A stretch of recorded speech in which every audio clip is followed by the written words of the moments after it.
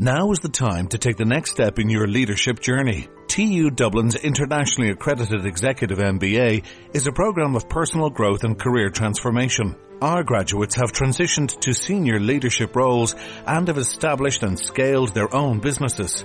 Join our Executive MBA and achieve your leadership potential. Applications are now open. Visit tudublin.ie/MBA.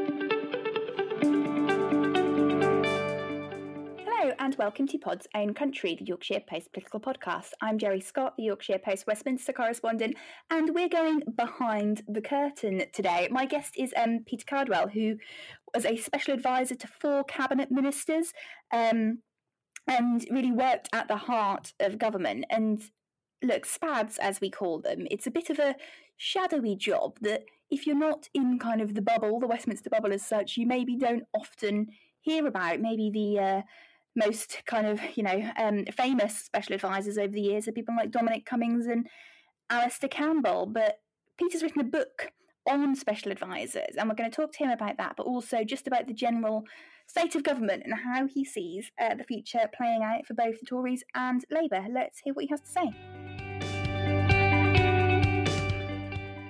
So, Peter, thank you so much for coming on to Pod's Own Country this week. It's a real pleasure to have you. How are you doing? Very well, thanks, Jerry. How are you? Yes, not too bad, thank you. And thankfully for listeners who can't see where I am, I'm back in my little podcast fort, which is created from blankets and clothes horses. So it's all very professional at the YP, as usual. Look, there's loads of ground that I want to cover with you today, but to kick off, for our listeners that don't know you, who are you? Why should they care? Why should they care? Well, maybe they won't care. Maybe they'll listen and not care. My name is Peter Cardwell. I was a special advisor in government for 3.5 years. I worked in 4 different departments for 4 different ministers. So special advisors are everything from a bag carrier to someone who briefs the minister on what to say for the 8:10 interview on the Today programme, as well as reminding them to have a pee beforehand. So you're kind of a friend, advisor, obviously, you're a bag carrier, you're someone who knows the policy and also speaks to the media. And there are 2 main types of special advisors. There are policy advisors who get into the weeds of everything that the government is trying to do. And there are media advisors, which was what I did, which was talking to people like you, Jerry, and briefing them on what was going on with the government and perhaps doing a bit of spinning as well. No, surely not. Never. No, of course not.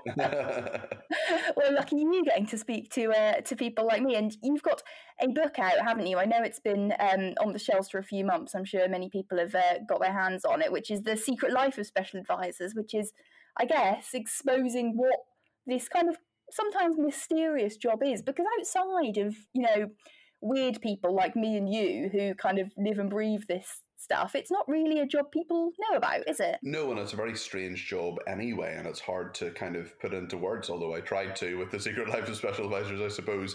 Yes, it's been out for a little while now, and I think it might be, I might have put some sort of hex or curse with the book, because I didn't criticise many people in the book, but 3 people I did criticise in some way, even a small way, have now lost their jobs. So Dominic Cummings, Lee Kane, and Piers Morgan have all gone from their jobs. So and the book's been out for I think 3 months, and 3 of them have gone. So I'm wondering who's in month number 4. That's I wonder who's next, really.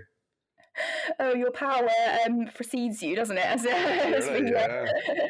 we carry on. So I'm really interested in this because, like I say, I obviously speak to, and the term that people in Westminster use is, SPADs. I speak to SPADs all the time, but what is the job? I mean, you touched on it a little bit there. It sounds a bit like a nanny, almost in some ways. Yeah, well, you've sort of got to be Mary Poppins, I suppose, or Nanny McPhee or something. You've got to be able to deal with any situation, I suppose. But I mean, there are 96,000 civil servants in Whitehall in Westminster, and they work in all the different government departments. There are only something like 100 or 115 special advisors. So usually, cabinet ministers will have 2 or 3, and then there are quite a few that work in Downing Street, as you of course know, Jerry.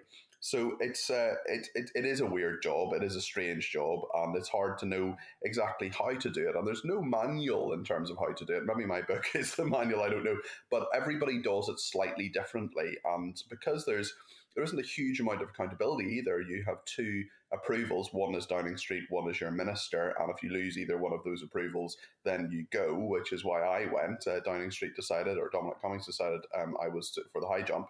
But there's no real way in which you should necessarily do the job. What I tried to do was just do every single thing that was in the best interests of my ministers. They didn't know every single thing I was up to. Of course they didn't, because I had a lot of autonomy. But essentially, I was a sort of enforcer, not just with the civil service to try to make sure the agenda was driven through, but also with the media to sort of say, are we getting a fair hearing? Are our policies being written about and broadcasted about properly? And also to try to promote the minister as well, to make sure they were to the forefront, not just in terms of things which were popular, but also things that were listened to. I mean, it's interesting. There's some media, of course, that that is perhaps not the most listened to or the most read, but if it's read by people in Westminster, or if it's read by the Prime Minister, well, that's the kind of media you want to get into, because every cabinet minister is thinking about the next reshuffle, and they may be in a good job now, but they want to be in a better one. Yeah, absolutely. It is a really interesting job, and I always feel quite a lot of sympathy actually for SPADs at kind of, reshuffle time and things like that, because you can be out on your ear kind of within a second, can't you? It's not like you don't get really a notice period as such. Yeah, well, I was a journalist for 10 years and lost my job a couple of times. Their broadcast journalism especially can be pretty brutal, although I know newspapers can too. But yes, politics is brutal, and you can be, as Piers Morgan puts it, you can be cock of the walk one day and a feather duster the next. Certainly, I was someone in the Ministry of Justice who had quite a lot of power, quite a lot of influence. The year of the Lord Chancellor of the United Kingdom, I was in Downing Street, 2 or 3 times a week, talking to pretty influential people. And civil servants were, very interested in what I thought about things, because they wanted a steer on what to do. And then I was, told, that's it, off you go. And then I had no job. And that's fine. That's the game. I did it for 3.5 years, and that's always the prospect, and it's never forever. You can obviously be in some jobs for a very, very long period of time, but very few people are in politics anyway, never mind in special advising. And it's really interesting, actually, with Dominic Cummings, because he's a fascinating character. I actually have a lot more time for him than many people do, even though he signed off my sacking. But it's interesting with him, because I think if you look at the true people who really tried to radically change either the civil service or Downing Street, or how special advisors work over the past 10 years, there are probably 3 of them. So Steve Hilton, who worked for David Cameron, there's Nick Timothy, who worked for Theresa May, and there's Dominic Cummings, and none of them lasted more than I think Steve Hilton lasted about 2 years. The other 2 lasted, Nick Timothy was a year, and Dominic Cummings was less than 18 months in Downing Street. So it's really interesting how you are a political mayfly. And I wonder what you think the reason for that is. These people, you say there haven't been many that want to come in and kind of shake up the system a bit. Why does it seem like they don't really get far in doing that? Is it just too big? Yes, it's them against the system, essentially. I don't agree with every single thing Dominic Cummings did. I don't agree with every single thing Steve Hilton or Nick Timothy did. Although I have a heck of a lot of time for Nick, and he's a good man. But it's too big. It's a huge system. It's an entrenched system. There are lots of vested interests in the civil service. There are lots of vested interests politically as well, in terms of people who don't want things to change necessarily, or want things to work in their own way. Everybody has an agenda, from the youngest civil servant. And also, I think there's a myth as well. I'm quite a big fan of the civil service, and I grew to respect it more the longer I spent in government. But I think that a number of people, falsely think about the permanent civil service. Most civil servants move their jobs every year, 2 years, 3 years, and there's often not a huge amount of institutional memory or indeed expertise from them as well. So when you talk about politicians, or perhaps cabinet ministers, what can you really achieve in a year and a half or 2 years, the usual length of time someone spends in a cabinet ministerial position? Well, the question may well be asked of civil servants as well. And unless you start saying to civil servants, well, we're not going to promote you, we're not going to move you, which is a huge incentive for people to join the civil service because it is so diverse and there's so many different jobs you can do, well, then we're not going to have this kind of institutional memory that we thought we would. Yeah, I'm going to come back to that institutional memory point in a second when I want to talk about some specific policies. But one of the key questions that really I wanted to ask you is, how much power do special advisors have? I think people might be really interested to know that because, we've heard a lot actually over this pandemic about, advisors advising and ministers deciding, and that's obviously the way it should be. But really, how much influence do special advisors have over their ministers? The answer is it depends on the special advisor. I mean, some of them are basically bag carriers who do what they're told. Others are tremendously powerful, and it really is up to the minister to decide what their level of influence and power is, and also the special advisor themselves to kind of come in and see what there is to be done. It's really interesting. I mean, the thing that I was told at the very start of being a special advisor when I worked at the Northern Ireland office, where I was for about a year and a half, was that it's really, really difficult to deal with the longer term kind of strategic stuff because you can get caught up in the day-to-day. And I think I did get caught up in the day-to-day too much. But what some special advisors, and the most successful special advisors, do is see the long game and realize that there are, the day-to-day will deal with itself, and getting too much in the weeds of a daily crisis is perhaps not the best use of your time. It's really about the slightly longer term stuff and realizing, okay, you've probably got, as I say, 18 months to 2 years. What are the milestones? What do you want to achieve? What are the tangibles? Because it's very easy, and a lot of people are in ministerial office and there's nothing tangible to show towards the end of it. The civil service will keep filling up your red box. They will find you things to do. There's no problem. But what we did, and actually what one, probably the best special advisor, well, definitely the best special advisor I ever worked with, is a man called Liam Booth-Smith, who's now the chief of staff to Rishi Sunak, who said when we worked together in the Ministry of Housing for James Brokenshire, who was then the Secretary of State, is a great man who's still a friend of mine. Liam said, right, we need to decide now, what are our priorities? What do we want to do? What is it that we want to achieve in 18 months, and then kind of work backwards and say, by 6 months we want this, by 12 months we want this. So that's what's the best special advisors will do that and work that out.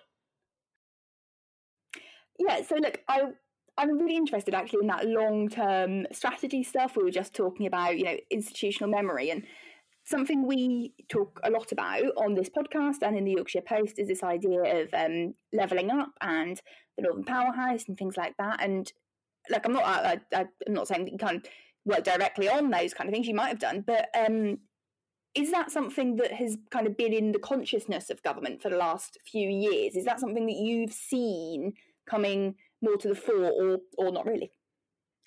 I think it'll be really interesting to see what happens in the reshuffle in regard to the North, in regard to levelling up. And I think it'll be really interesting to see what happens specifically in relation to Jake Berry, because he's a really interesting character. Look, I know Jake, he's a friend of mine. But at the same time, I hope I can give a reasonably impartial analysis in terms of saying that I think the power of Boris Johnson will be decided. There's almost a barometer whether Jake is back in the cabinet or not. And I think that there's a strong possibility he will be. I think that the government realises that the North is something which is really, really important. The Northern Powerhouse is really important. Levelling up is really important. But that message kind of hasn't got through. And I think a lot of people don't understand what is levelling up. How can it be explained? How can it get into the kind of modern lexicon? How can, quite literally Workington man start saying, well, I can see the government is levelling up. And there's a lot of bits of the budget that are little bits of funding for high streets, for example, which is another thing that Jake is really passionate about, that are useful, but it's unlikely if even £10 million, comes to your town and things are spruced up a bit and there are, a few nice things that you'll go, okay, I can see Westminster government has given us that money and therefore I should vote Conservative. I think it has to be a lot more. It has to be very, very tangible. And we have to get to a state, which is probably a generational project, actually. It's not going to happen in a few years, where living in, Workington or West Yorkshire or wherever is as good and you have as many opportunities as living in London. And I think it's really good that the government realises that, because that should always be the case. And I think there's been a very lazy assumption by successive governments, both Labour and Conservative and Liberal Democrat, of course, as well, that, well, the Southeast is where it's at. That's where the cultural, governmental, capital, industry, financial capital is. Therefore, there are more opportunities there, and house prices are higher, and all the rest. And I think that people have been left behind. But getting that concept across and allowing people to realise what government is actually doing for them is a very tough thing. And actually, I think free ports will be something which will be a very tangible thing that people will see and say, oh, right, okay, well, I now know what a free port is, which is something that a lot of people still don't know. But once they have one in their backyard, they'll realize, well, they'll know people who work in the free port. They'll know that about the tax implications and the customs implications and how that can actually drive local growth. So it's a long-term project, but it will happen, I think. And I think this government is very, very committed to it. Yeah, and I know you're a big supporter of free ports as well, and I think we're finding out as we record earlier on in the week from Friday when this will be released that the Humber free port has had the highest score, I believe, in the kind of rankings of who should get one. So that's excellent, very encouraging. Well done, Humber. Yeah, well done, Humber, indeed. I think that point about this being kind of a generational project is really key here, because I wrote actually quite recently a piece saying that if people are expecting for this levelling up agenda to deliver by 2024, then that could potentially spell some problems for the government. If people go to the ballot box in 2024 and say, well, we were promised better life chances, but we haven't got them yet, do you think the challenge here then is communicating to people that they have to be a bit patient? Yeah, it's a real risk, actually, to say, your life is going to be perfect by 2024 in terms of levelling up. No, I think it is a long-term project. And it's interesting because in terms of the priorities of the 2019 election, such as get Brexit done, for example, that's a very tangible thing that has happened. Obviously, there are a few bumps in the road, but it's happening, and the sky hasn't fallen in, and things are fine. And I think with the AstraZeneca row, people are realizing that it took a lot to unite the Remainers and the Leavers, but Ursula von der Leyen has somehow managed it, and we're all pining for those erstwhile days when the European Commission was run by a drunkard. Helpful. Thank you, Ursula. But get Brexit done. Really tangible, really understandable. People realize it's done. It's fine. The second bit of that, unleash Britain's potential, of which levelling up was a key element, is much more difficult to both do and communicate that it's done.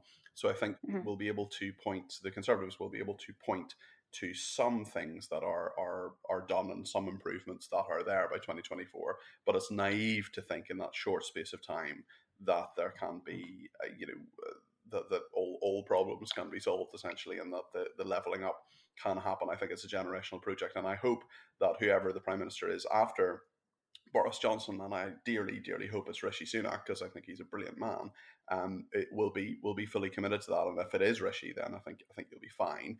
The problem will be if it's someone else, either within the Conservative Party or in the Labour Party, who I don't think are committed to this.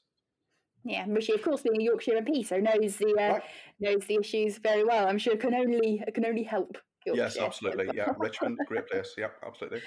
Absolutely. And I think one of the interesting points there as well is, if we're going to get that message across, I think having Jake Berry kind of inside the tent, as you will help the government with that, rather than having him kind of outside the tent making a lot of noise, which he's been very good at recently. Yes, Jake is very good at making a lot of noise. The question, I suppose, is how much more influence that he would have within government, and if he were to be put in departments such as, for example, the Ministry of Housing, Communities and Local Government, which I think he'd be very good at, and which would be central to the levelling up agenda. Is he going to just have to do what he's told? And if there's one thing I learned from my time working with Jake Berry, is that he's not brilliant at doing what he's told. He's very good at doing what he wants to do, and that's a good thing. And you should have politicians with independence of mind and independence of spirit. But the NRG is really influential at the moment, and I think when they are against something, or if they're for something, it can mean a huge boost or a huge problem for Boris Johnson. So the numbers as well. I mean, of course, if there were to be any kind of major issue, Boris Johnson could lose his majority. I'm not saying for a second that, the NRG simply, it's not a homogenous group, as you, of course, know far better than anybody, Jerry, because you speak to them all the time. But it's just very, very interesting in terms of how these groups have kind of emerged, and specifically the NRG, which I think is the most powerful within government. And I think if I were a voter in the North or a reader of the Yorkshire Post sitting in Yorkshire, I'd be very, very glad that the NRG exists, because it means that people's voices are being heard at the very highest level all the time by MPs who are, yes, they're inside the tent a little bit and not they're Conservatives, but their loyalty is to their constituents, and their loyalty is to the people who are, especially in those red wall, blue wall seats, often with quite small majorities. I think a number of those MPs sort of think, well, it might not be here in a few years, may as well just go for broke and take a few risks. And they don't particularly feel as if their fate is perhaps that aligned to Boris Johnson. So they're definitely nice and bullish and putting through their point of view. So I think that's a really good thing for those constituencies. If I was in government, I wouldn't like it, obviously, because when you're in government, you want everybody to sit down and do what they're told. But certainly for the voters, I think it's a really good thing. Yeah, I completely agree. And I've really got that sense from speaking to a lot of, NRGers, former red wall, now blue wall Tories who, are Conservatives through and through. Don't get me wrong. Obviously, the values align, or they wouldn't have stood as a Conservative MP, but really do feel, I get the sense, more loyalty to their constituents maybe than their party. And I do think, that obviously keeping them on side has got to be a priority. And I think that takes us really to the last kind of thing I wanted to speak about today, which is just kind of how do you tackle this general government goings on? But how do you feel like, obviously we've had the massive pandemic. How do you feel like when we take into consideration levelling up and things like that, and then how the government is generally operating, how on the outside now what are your reflections there? I think that it's been a very, very difficult period for any government. Obviously, the last year has been tremendously difficult, unprecedented times. And yes, mistakes have been made, and yes, lessons must be learned, and all those kind of other cliches. But I think it's, it is, in general, I think the vaccine project is what's going to, is the, forgive me for using a medical term, but the panacea for all of this. Because in politics, it's always about what people remember. And often, people forget so much stuff when it comes to an election. And a lot of politicians can be very frustrated by the fact that they have perhaps put a lot of time and effort and perhaps money into doing something which then the electorate don't reward them for necessarily as they would see it. And the electorate say, well, that's not really what it's about. It's about what you'll do for me in the future. But if we look back on this time, I think what people will remember are 125,000 people dead. I think people will remember Dominic Cummings and Barnard Castle, because that really seeped into the consciousness of the public. But I also think people will remember the vaccination program. I think they will remember how tremendously successful that was, and it is at the moment, and it will continue to be despite the problems which may be ahead. The fact that, and I think people may well remember, certainly business people may well remember furlough, in terms of saying, the government was there for people when they needed them to be there. They quite literally put food on the table and stopped the collapse of many businesses, especially small businesses. The vast majority of businesses in this country have fewer than 8 employees. We are a country of small businesses, of strivers and people who employ their friend or their brother or their sister or whoever, rather than huge businesses, which of course make up some of the economy, but not a huge amount. So it's really, really important to remember, I think, that people forget a lot of things, but they will remember, I think, what's important. And the net kind of balance sheet of the last couple of years is I think, pretty positive for the government, and I hope people remember that in 2024. And I'm very hopeful that the Conservative Party, of which I'm still a member, can win a 5th historic term. I think Keir Starmer is a wet blanket. I just don't think he's landing any blows, and I think the team around him aren't particularly good either. I don't think there's a lot of people really who can properly oppose. Although obviously when 2024 comes up, I think you'll maybe see the return to the front bench of some people like Yvette Cooper, who's really, really good and definitely to be feared. I think if they have any sense, they would promote someone like Stella Creasy, who is not greatly loved in the Labour Party, but an absolutely brilliant opposition politician who can make a lot of noise and make some really, really good points, and just a very, brilliant media performer as well. So I think Labour has a huge job to do if it wants to win in 2024. I think the Conservative Party probably can hold on, probably with a reduced majority, but the North will be absolutely essential to that. And I think we're going to hear even more once we get beyond coronavirus, or beyond the major part of coronavirus after the summer. I think we're going to see a lot more ministers in the North. I think we're going to see a lot more announcements and money directed there. And I think it's going to become a real, it is a priority, but even more of a priority, and a very visual priority as well. And I think you'll be, Jerry, I would imagine, sitting on a few trains interviewing a few politicians for the Yorkshire Post. I look forward to my tour with various ministers around the country. In that case, yeah. I'll survive on my which is one of my conference diet, actually, of Greggs sausage rolls and very strong coffee. Oh, so breakfast of champions! Absolutely, no, why not? Peter, thank you so much for coming on Pod Zone Country today. It's been a real pleasure. Thank you very much, Jerry. Thank you so much for listening to Pod Zone Country, the Yorkshire Post political podcast. I've been Jerry Scott, the Yorkshire Post Westminster correspondent, and you can find this podcast wherever you usually find your podcasts, whether that is Google, Spotify, Amazon Podcasts, or of course iTunes. We would love it if you could leave us a review or subscribe, tell your friends, share us on Twitter. You can find me on Twitter at Jerry_E_L_Scott, and I'll be back next week with another episode, so we'll see you then.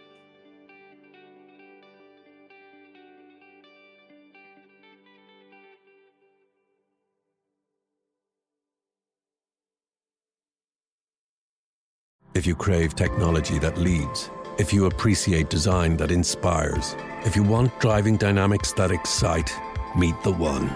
The remarkable BMW 1 Series. Featuring front and rear parking sensors, cruise control, fully digital display with navigation and real-time traffic information, along with BMW's latest voice control intelligent personal assistant, all as standard.